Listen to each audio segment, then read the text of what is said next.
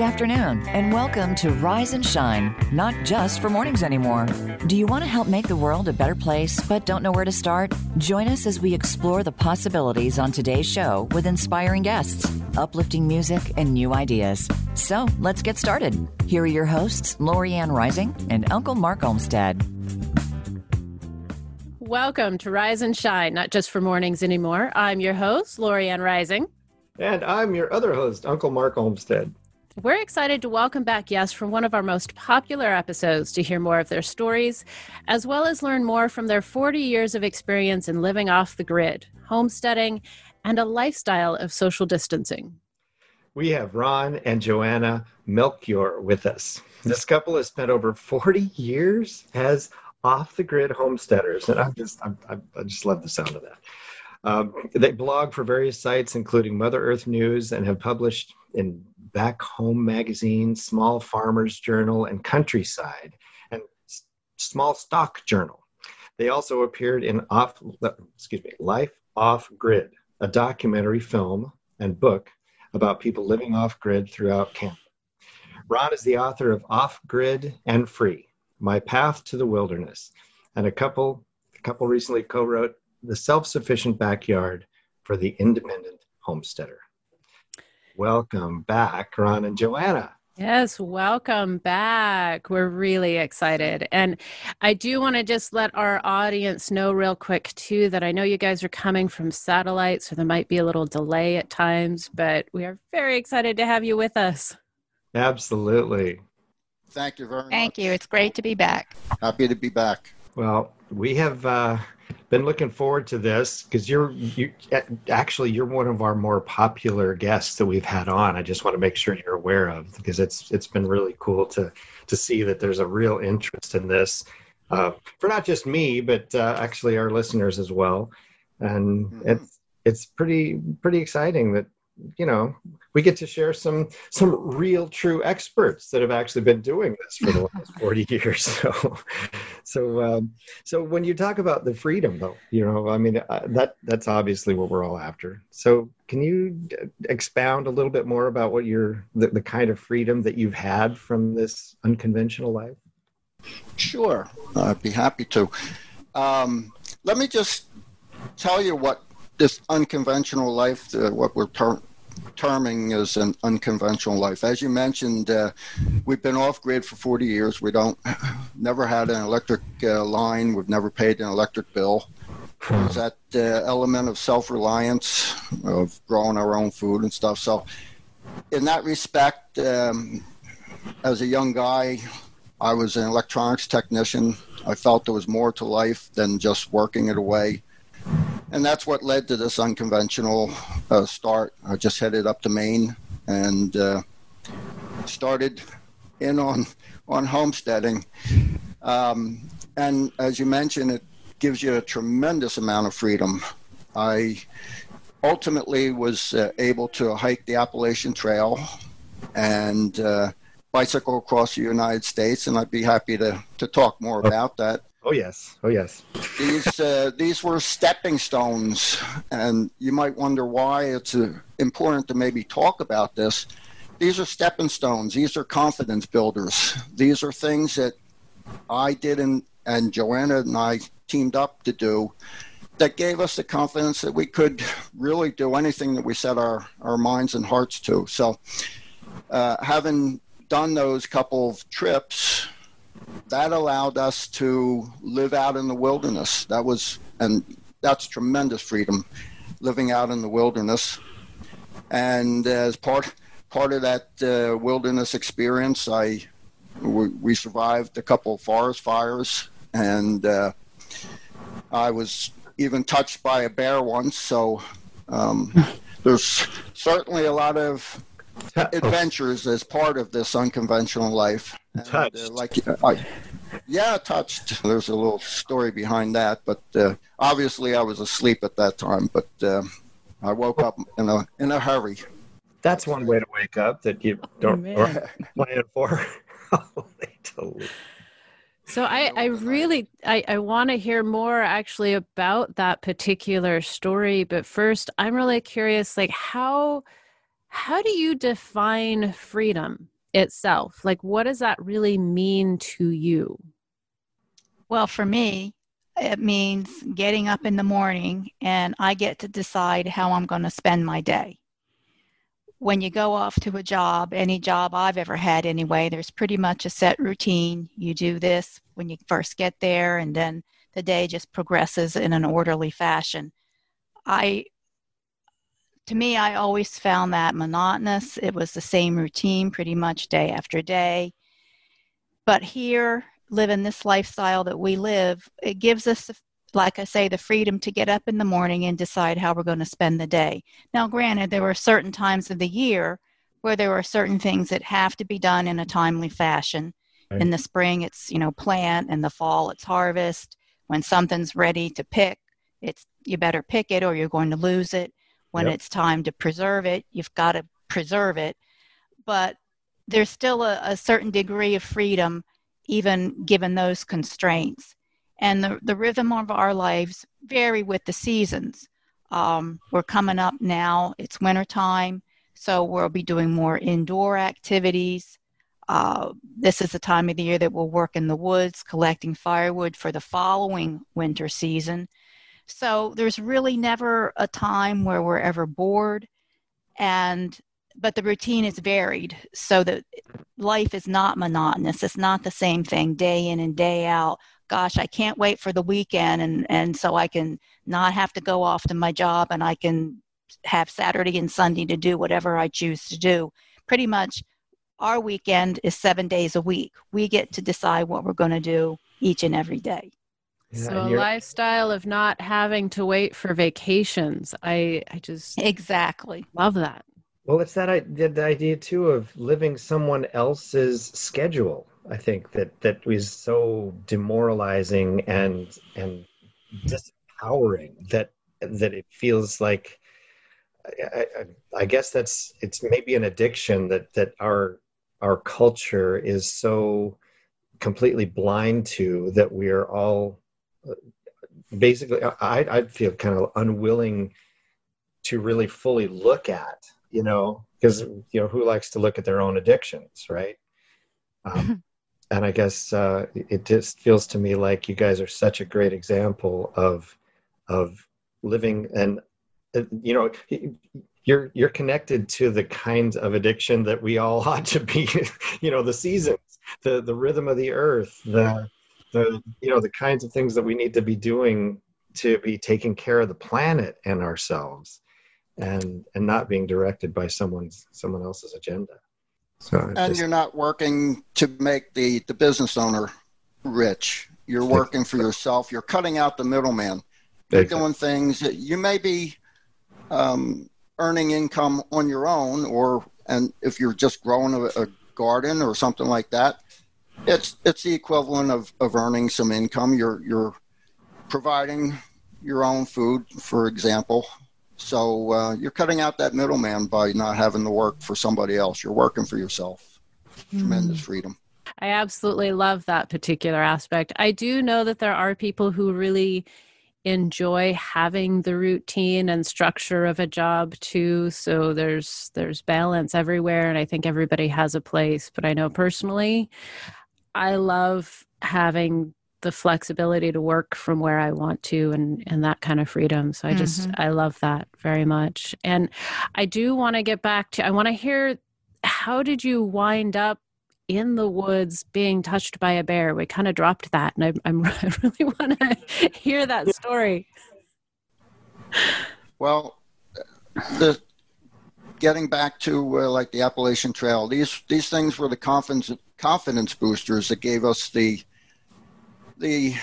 confidence to be able to even think about moving out into the wilderness. So before, this was in Saskatchewan that we were going to move out into the wilderness.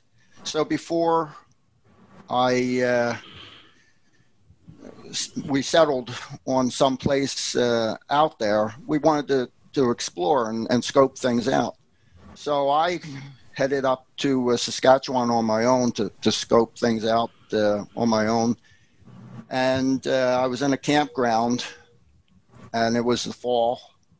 And I had just come from a town a remote town north who had a KFC chicken joint. I had the chicken, and I drove all the way southbound with that chicken in the car, and I was eating it. And there was no place to wash my hands or anything, so I pulled into a campground. It was nighttime. I threw all my stuff behind the car, and I went to sleep. And I evidently was smelling a little bit like KFC chicken. And I got the attention of a bear who, fortunately, I was asleep. He came up, didn't quite know what to make of me, smacked my feet, and I bolted upright, and we kind of looked at each other in the dark. I could just see this hulk of a bear, maybe 10 feet away. And in my most manly voice, I said, "Go on, shoo." And fortunately, he knew I meant business, and he did leave. But that I don't want to repeat that. That's something we don't want to repeat. So don't go out into the woods smelling like chicken. That's good advice. Yes. And actually, in Ron's first book, Off-Grid and Free My Path to the Wilderness, he actually has a chapter in this book about this event, and it goes into a little bit more detail, but you get the gist of the story, and that is kind of the moral of the story. You don't go to bed out in the woods smelling like a piece of chicken. You're absolutely right. You're smelling like a piece of Kentucky Fried Chicken anyway. Or any kind of food that the bear's going to. Yeah, really. Yeah. That's like, oh man, yeah. That's you hear about those kinds of things, but rarely get firsthand experience of it, man. And of course, I was in my sleeping bag, so that bear must have thought I was wrapped in the bag to seal in freshness. And, sure enough, when you do that kind of thing, do you have a weapon on you, or were you thinking at all along those lines, or in prepare for?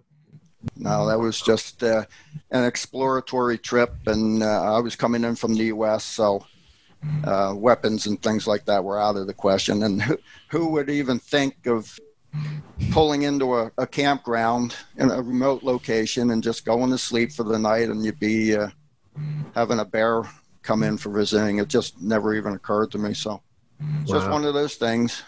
Turned out good. And that's without a tent. You're just on the ground with a sleeping bag. Correct. Yeah. I had my sleeping mat in the bag just right behind the car. Yeah. Wow. Well, they have very good noses. That's what I've. So, and I imagine if you go out and do that kind of thing, you're a little bit more prepared than maybe that trip was at this stage. Is that? Do you take a knife or anything else with you if you go out into the woods and go camping now, or no? Oh, sure. We've always gone out. This wasn't really a camping trip. I mean, it was simply driving the car, getting tired, and finding a campground. It was just a public thing. I was the only one in there. But yeah, we're always prepared when we go out in the woods. Yeah. Wow. Well, we're to shift to a little bit here. We're going into the winter season here, and kind of curious about you guys are obviously professional social distancers. So how has your time homesteading and being out in the wilderness, and you're pretty practiced at being on your own, but was there a stage at the beginning that you kind of had to move through to get used to it, or how do you cope? Well, let me just explain what the wilderness living really was. If you can imagine hopping in a float plane, flying roughly 100 miles out into the wilderness, which consists of nothing but trees and water from above, you're looking down. And you pull into a beautiful lake, you land on this lake, and that was what we called home for 17 years. Imagine the isolation, the seclusion. We didn't see another human being for 6 months at a time. We went shopping every 6 months, and that's the only time that we took care of appointments, picked up our mail, and saw other people. And then you hop on this float plane with all your supplies for 6 months. They drop you off. You stand on the dock. You watch the plane take off and become a speck in the sky. And there's just nothing but dead silence around you. So that was our experience, like I say, for 17 years, and it was a wonderful experience. And so you have to have that commitment and compatibility to be able to exist out there on your own. And that came naturally for us. We're not antisocial, but we don't have that sense that we need to have people all around it all the time. And we're just perfectly content to live our lives on our own. So in order to kind of deal with that, you've got to go in there with the right mentality. You've got to have, and it comes back to that Appalachian Trail and some of these, the bicycle trip. You've got to have that confidence. If you've got all the book smarts in the world and you've got all the coolest gadgets and equipment in the world, if you don't have the confidence to be able to use that stuff, it's kind of useless. Right. So we were able to go out confident in the wilderness to be able to live and survive. And it was just an extension. Maine was the first thing that gave us a good experience. It proved that we could do this. And it was just kind of a natural extension to end up out in the wilderness. And so it was a real privilege. So when you started this, so I mean, now obviously we're connecting with you via satellite and there's opportunities for Zoom and things like that, but those are more recent. I mean, when you started doing this 30, 40 years ago, that kind of connection wasn't really possible yet, was it? I mean, did you have? Oh, no. Okay. When we were in Maine, for the longest time, we didn't even have a telephone on the wall. If we wanted to talk to our families, we had to get in the car, drive 5 miles to town, which did have a payphone, which was right on the busiest street in the area. And of course, every semi truck would inevitably go zooming by when you're trying to have a conversation on the phone. And so we didn't go into town very often to make the phone call, but at least, we were able to maintain contact that way. And other than that, we would write letters and they'd write letters to us. And it went that way for years. And eventually we did get a normal landline telephone on the wall so that family could call us, we could call them. And of course, back in that day, nobody had computers. Nobody had cell phones. So the phone on the wall was our only way to communicate in Maine. Then when we moved to the bush in northern Saskatchewan, initially we had, it was a radio. I mean, this was like technology from the 40s. It was that old, and it didn't work terribly well. We got lots of static. The static part came through loud and clear, but to have a conversation was really quite difficult. And eventually, the technology became available and affordable, and the radios were disbanded. The provincial government disbanded the radio system because everybody was actually forced to go to satellite if you wanted to have any communication at all. So that's what we ultimately did.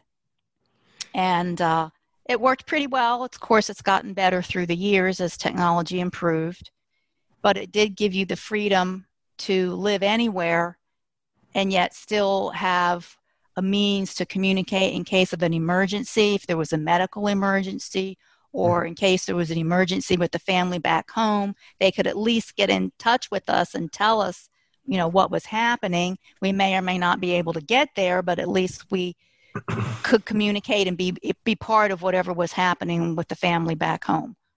Mm-hmm. Wow. So you really have to have or at least a level of knowledge or backup plan in case you have an emergency and need help of some kind.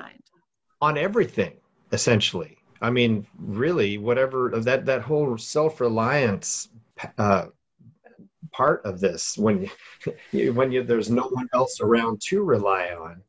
I mean, do you think you guys were uniquely prepared from your previous lives to be able to handle this, or do you think this is something that more people could think about as a possibility for themselves? I don't know, were you like medically trained or that kind of thing beforehand, or have special skills that prepared you? Well, we both took. Oh, go ahead, Ron. I was just going to say, before the Appalachian Trail trip, I took an EMT course and got some medical knowledge.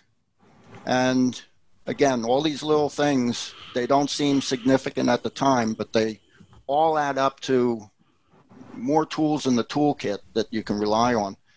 So being able to go out in the wilderness, you've got a little bit of medical training behind you. You've got inventory as far as something that somebody can do very easily to deal with today's COVID. Simply inventory more stuff. Being able to live and shop twice a year forced us to know exactly what we needed for supplies. How much of this food, how much of that's mechanical, spark plugs, for example, or air filters for the equipment.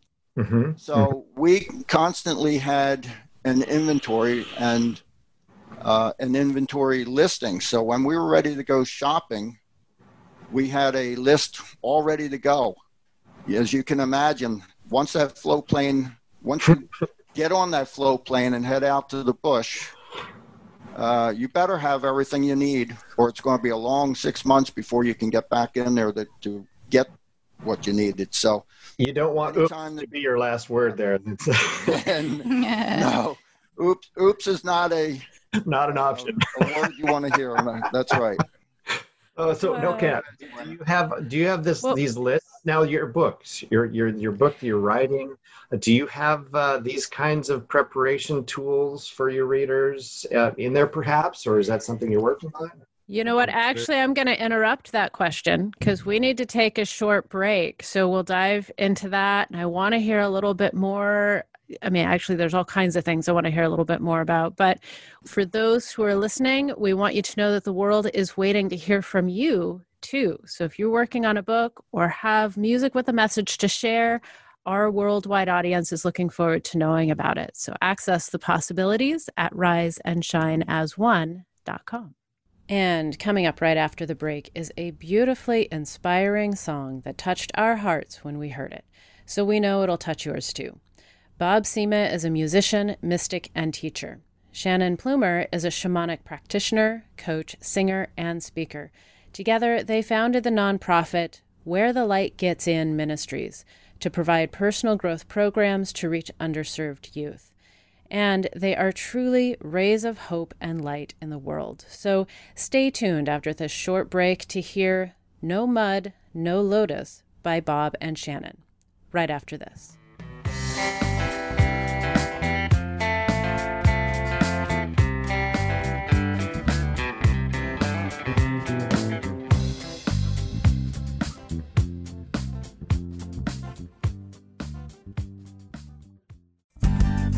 In our changing world, how can you protect the self-esteem, confidence, and dreams of the children you love in just 5 minutes a day, even from a distance?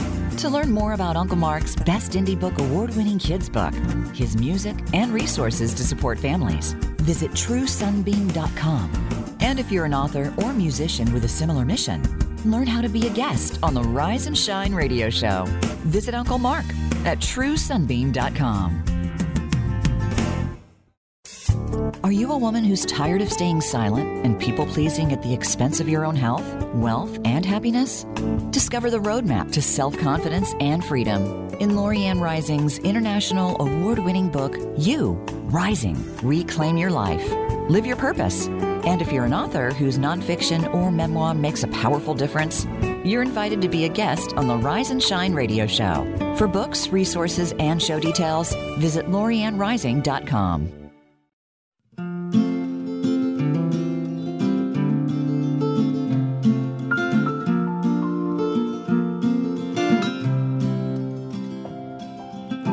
No mud, no lotus.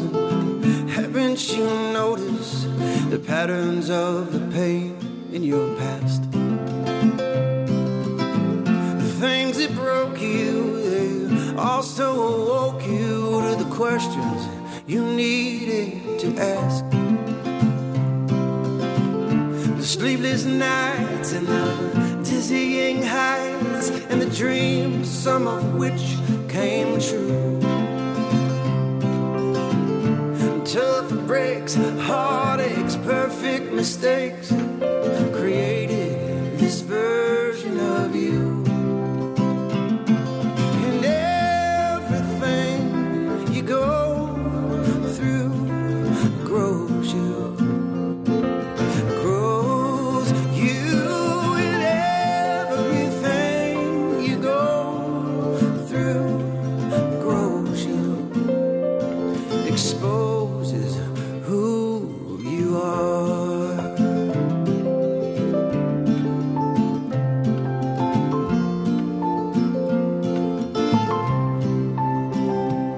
If it hurt, it made you softer. If it was hard, it fueled the hunger. If it touched you, your heart took hold. If it was simple, it made you wise. If it was sweet, it made you smile. Weaved an indelible impression on your soul. Your feet, they walked, and your lips, they talked, and your hands dug around for the proof.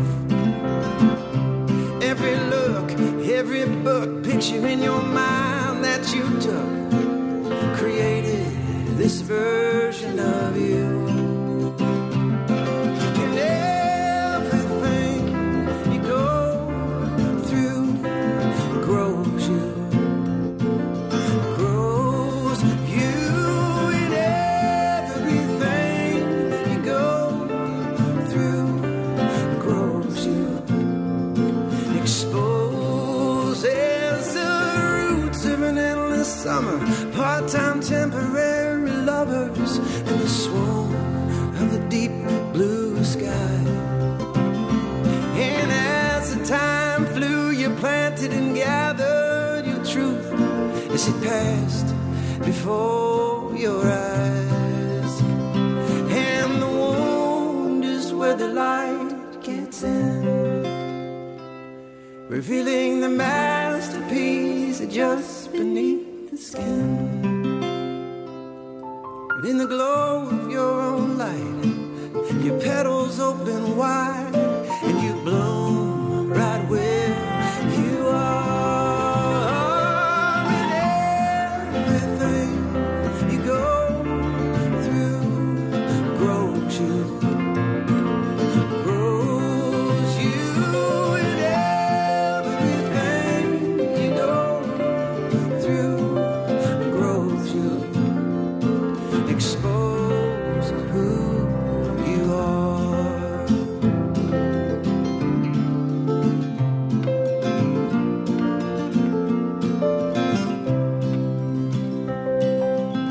No mud, no lotus. Haven't you noticed the patterns of the pain in your past? The things that broke you, they also awoke you to the questions you needed to ask. Welcome back. You're listening to Rise and Shine, and that was No Mud, No Lotus by Bob Sema and Shannon Plumer. They offer music, workshops, and more that touch hearts and change lives on their website, wherethelightgetsin.us. Personally, I haven't found a song yet that didn't uplift me, so definitely check them out.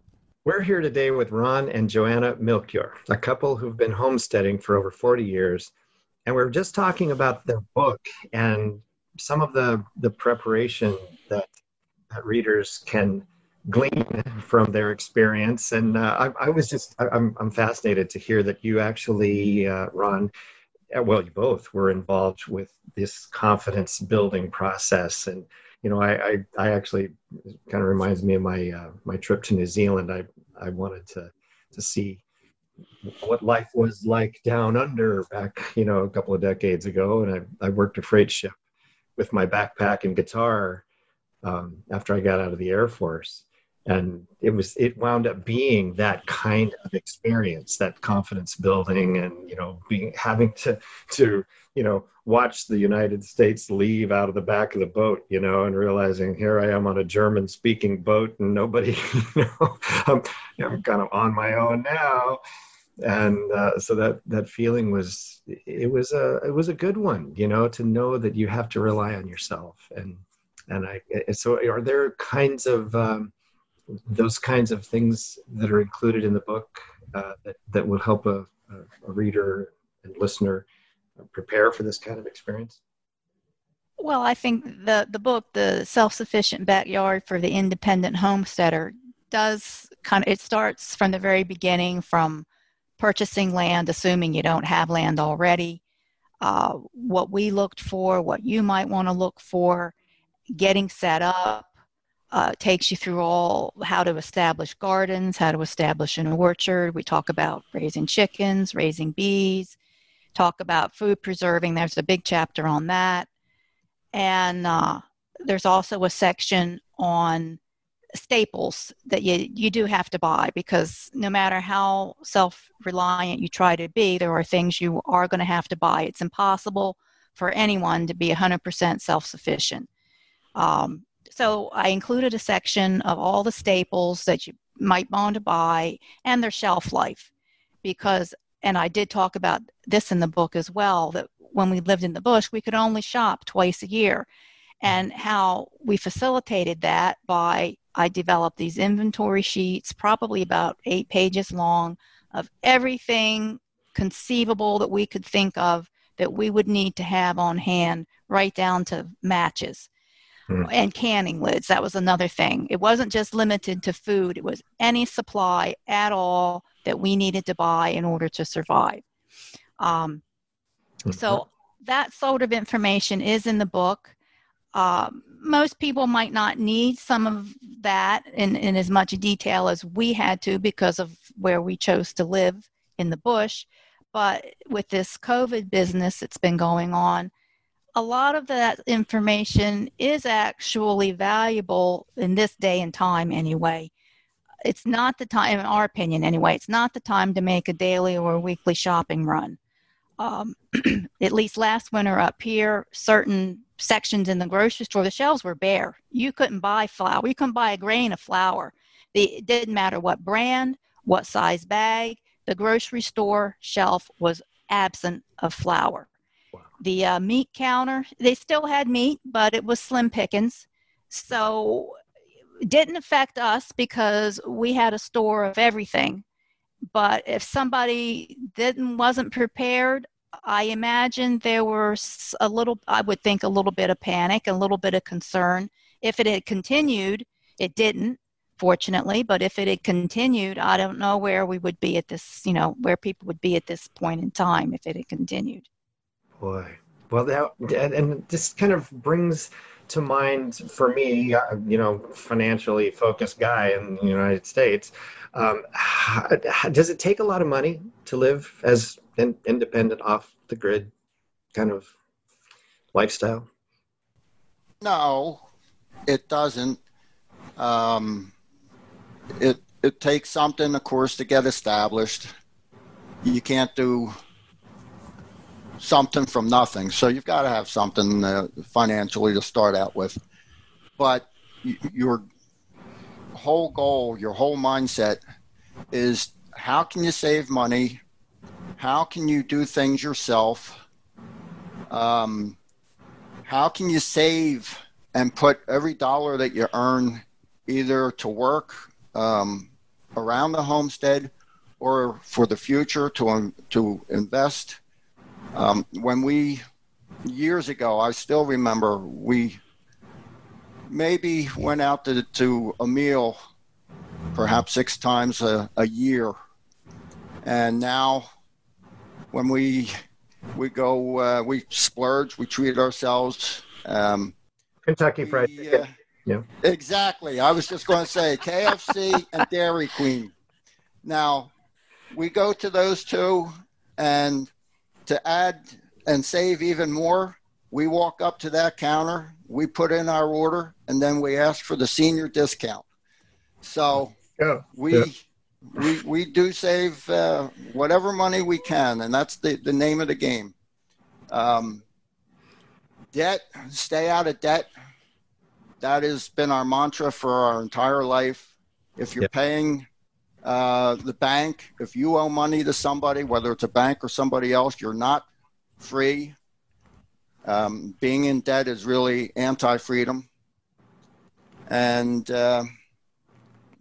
so those are some of the things to keep in mind. Live within your means. That's really important. And in terms of, is there like to set up just as a ballpark kind of, maybe it might be, I'm sure it's going to change, within a year or whatever, but in terms of like basic amounts that you live on in a year, is there a ballpark that you could throw out that might give people an idea of what this lifestyle actually costs? Assuming that you've own the land, and there's so many variables. I can throw a number out. There's so many variables. If you're paying a mortgage on a building, or you're paying, but if you own everything outright, I'm thinking in terms of the supplies, your food, your basic needs, that without worrying about, let's say you're camped out, you don't have a rent or that kind of thing. Like you're what saying. are our living expenses for the year? Is that what you're living asking? expenses. Okay. Thank you. Yeah. Keep in mind, we're in Canada, so there's a conversion, the exchange rate. Oh, true. In right. U.S. dollars, boy, I'm just really winging it, but you should be able to do it. Forget the insurances now, if you're paying health insurance, but just your supplies and stuff, $10,000 or less. You should be easily able to do that. You're buying seeds and you're planting a garden. You've got all your canning supplies. You're processing and really supplying most of your food. And so the food issue should be easily covered. And it's just, hopefully you don't have medical expenses or repairs. But just to simply live on, I can't see it being any more than $10,000. Mm-hmm. And that's you're talking about the couple as together. That's what you're spending. Oh, absolutely. Together. Yeah, absolutely. Gotcha. And even a family. How much more? You're still growing a larger quantity of food, but if you do it right, a pretty small area can generate an enormous amount of food. And if you're constantly interplanting and when something is done and you've harvested it, that area, replant it to something. If you're in a climate that you can do something more, just replant it and get a second crop, a successive crop out of it. So there's a lot of things that we go into in the book to be able to help people get as much out of their gardens and really out of their homestead that really shouldn't take a lot of money. It's just getting established that takes the bulk of the money. And if it can be done in Canada, it can be done anywhere in the United States, probably. Oh, for sure. Absolutely. Done anywhere in North America, anywhere. Yeah. Well, maybe not Antarctica, but that could be difficult. Yeah. Which climate might be changing in the next couple of years? Who knows? Well, so it sounds like, even though, I mean, 10,000 in terms of living expenses is pretty low, but it's still an expense. So I imagine there's ways over the years you guys have been able to generate income to cover that, or to even have a little extra to do some investing for later on, or things like that. I mean, what kinds of recommendations in terms of actually generating income what have you done, or what could you suggest? Well, when we lived in Maine, we had quite a large acreage, and it was mostly forested except for the 4-acre clearing where the house and the gardens were. And Ron actually took up a new career, and he became a logger, and he logged the property, managed the woodlot for long-term, no clear cutting involved. And he can talk about that in more detail, and actually does talk about it in the first book, Off Grid and Free. He has a whole book devoted to cultural practices of logging that make it a perpetual money farm, really. And that's how he earned his income, was from the land. I worked part-time when we lived in Maine. I'm a registered dietitian, so I worked part-time as a dietitian for additional income. And as Ron said, whenever we had debt, we would double up on payments, triple up on payments whenever we had the money, and we got out of debt as soon as we could. We never, ever carried a credit card debt. We use credit cards. We use them today, but we pay the bill off every month when it comes in. So no credit card company has ever gotten any interest out of us in 40 years. And to me, that's one big secret to financial success. Mm-hmm. And then when we moved to Saskatchewan, we did occasionally would have to work because even living there, you did need money. Float planes particularly were expensive, and that was the biggest chunk of our budget. So we would occasionally pick up a job when sometimes we went to town for a few months and worked for a few months, and we'd make enough money that we could live for the next year or 2 years just by that short time frame. So that kind of illustrates how minimal our living expenses were, that we could work for such a short period of time and then make that money last for a long time. Mm-hmm. Fantastic. Well, these days, I would think with the online opportunities with virtual assistants and Fiverr and all these kinds of things, there's probably a lot of options that people could actually be applying and figuring out what skills they might have, or consulting. I mean, there's so many things you can do with consulting that it might be just a great opportunity to be creative. So, anyway, write a book. There you go. There you go. There's. It may be even a kid's book. Who knows? You might. You never know who's what people are gonna think about it. Well, one of the things that comes up for me, you talked about, the forestry that you did, and then of course up in Saskatchewan being so far out there. I remember going through your website and your videos, and part of that talks about a forest fire that you all survived while completely out in the middle of, 100 or so miles from absolutely anything. And I'm wondering if you'd be willing to talk a little bit about that experience. I mean, it kind of goes back to being prepared for emergencies, being prepared to, whatever it takes to make it work. So I'm really curious about that experience too. Absolutely. As you note, not only one fire, but 2 fires we survived. And both fires got within, 75 feet, 75 to 90 feet of the house. So both of those fires were massive. And the first one was Joanna. She was evacuated when it ultimately came, but that thing burned for weeks. And we knew it was coming. We were, like you say, we were prepared. When we went out there, we knew the fires were a possibility, but we had no idea of the scope of these things. We had never experienced anything like it. So when we went out, we designed the house with that potential in mind. We had metal exterior, both on the sides and the roof. We went out with water pump and hoses and fire sprinklers and things, so that we could at least have a shot at protecting ourselves. And sure enough, it was either the first or the second year that we were out there, this massive fire. And when I talk massive, I think this one burned maybe 500,000 acres, something like that. So it's pretty big. And so there's things to protect yourself.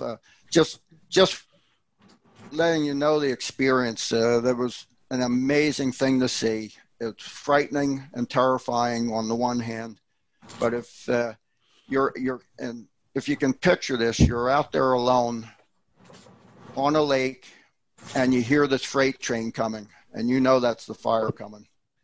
And then you go down to the beach, you look down at the end of the lake, and all you can see is this intense, red, undulating wall of flames coming. And you talk about dry mouth. I've competed in track meets and things like that. You get a little dry mouth. My mouth went stone dry. I've never experienced anything like it. So I headed out towards that fire because that was the widest part of the lake. You have a game plan and you stick to it. And you have the confidence. Again, I keep coming back to that confidence from previous experiences. You've got that confidence that you're going to survive this thing, and you have to. There's no choice. So some of the things, and Joanna might be able to give you some idea of how we prepared internally on the house, but exterior-wise, we relied not only on our own equipment, but the province sent out some equipment. And the idea is to set up sprinklers. It doesn't matter. And it drives me nuts to see like some of these fires in the West. They're totally burned out neighborhoods with swimming pools in the backyard. You've got a source full of water. And you don't have a pump and a simple couple of sprinklers sitting on the rooftop, sprinkling away some water. The idea is that you're getting these posts of poles with the sprinklers on top as high as possible. And whether that's cutting some poles and trees down, which is what we did, but also we had them mounted simply on each end of the house on the top of the roof. And you're trying to create a dome of humidity. If you know there's a fire that's on its way, you get those sprinklers going pronto. You start watering the area down. You build up that humidity right around the house, and that fire will bounce around the house and keep on trucking. We've seen firsthand twice now how that definitely works, and it's something that people in fire-prone areas should keep in mind. The thing is, you got to have an escape plan. You should really have plan A, B, and C as far as escaping if you are in a fire-prone area. And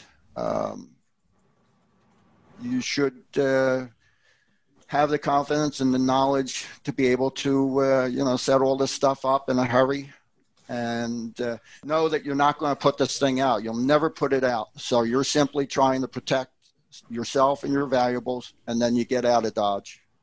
So these sprinkler poles are not a permanent part of your house. They're not just set up all the time. You put that up when you found out the fire was coming? Well, actually, when we knew that the fires, after that first fire came through, they became a permanent fixture. So we had. What we did, go ahead. I was going to say what we would do is every spring we'd set them up in preparation just in case. And then in the fall, we would take it down because there's no danger of a fire when it's 40 below and there's 2 feet of snow on the ground. Right. Sure. So it was just our routine or our ritual. We set it up in the spring, we took it down in the fall, then we put it back up in the spring and take it down in the fall. And of course, in the fall, it would be draining all the water out of the pump and all the lines and all the valves, because any water left would freeze and damage whatever piece of equipment was left in. So there was a whole winterizing aspect of it too. Okay, that makes sense. That routine, I'll just add, that routine after the first fire of having everything set up in the spring, there were several times where we ran down to that pump in ensuing years to get that pump going because there was a fire very close by. So it's a good habit to get into. Is this a gas-powered pump or is it a solar electric? No, it's gas-powered. Okay. And part of our ritual every spring was to have our survival suits and a survival bag of supplies, smoke masks, anything that we needed. So a little bit of food packed, so that if we needed to get out, if there was a fire, and they've happened, we've had that experience where you go out after lunch and it's like, wow, something's wrong. And you immediately, I ran to the edge of the woods, the lake, and sure enough, there was a column of smoke going up a couple mile away. So you want to be prepared. It's stuff that you're going to just grab and get to the boat or get to whatever escape you've got planned, and just stick to the plan. Yep. Yeah. Wow. Okay. Well, now. Well, and I have to interrupt. I'm sorry. We're getting really close to the end of the time, and all I can say is we do have links to those videos and the pictures and stuff in our fan club, and I have to say that, just noticing literally the fire line, like it was night and day. You talk about that dome of humidity. There was green and then a line of black. There was no gray area. I mean, it was just so obvious that your dome was very defined. It worked. It did work. It worked really well. So I know you both have so much more to offer, and I want to make sure that people can get in touch with you and find your books and connect with you. So what's the best way for them to do that? Oh, we've got social media going. So Facebook, they can check out either Google our names, Google the book, The Self-Sufficient Backyard for the Independent Homesteader, or Off-Grid and Free, My Path to the Wilderness. We've got a website, inthewilderness.net, that people are more than welcome to visit. And if they've got specific questions, we'd be happy to do a specific post purely to address whatever question they've got. And we can be also contacted through that means. So there's lots of social media, and people can simply utilize the internet to get a hold of us, and we're happy to deal with anybody that wants to chat some more. Oh, that's awesome. That's so generous and very cool of you guys. That's really awesome. And I'm just so stoked that you're able to join us again. I'm looking forward to our next installment on this continuing program we have here. So yes. I love these stories. I could do this every week. But before we go, we want to remind you that Uncle Mark, actually myself and I and Lori, are on a mission to create a world that works for everyone and uplift voices that aren't typically heard. So if you are or know someone who is an author, like Ron and Joanna, or another musician or an innovator who is challenging all the paradigms and opening heartstrings and minds and just wanting to make the world a better place, we want you to reach out to our worldwide audience. Visit riseandshineasone.com to learn more. And thank you so much again for being with us today. And remember, until next week, wherever you are, there's always time for remembering to rise and shine. All right. Thanks again for being here. Have a great week, everybody.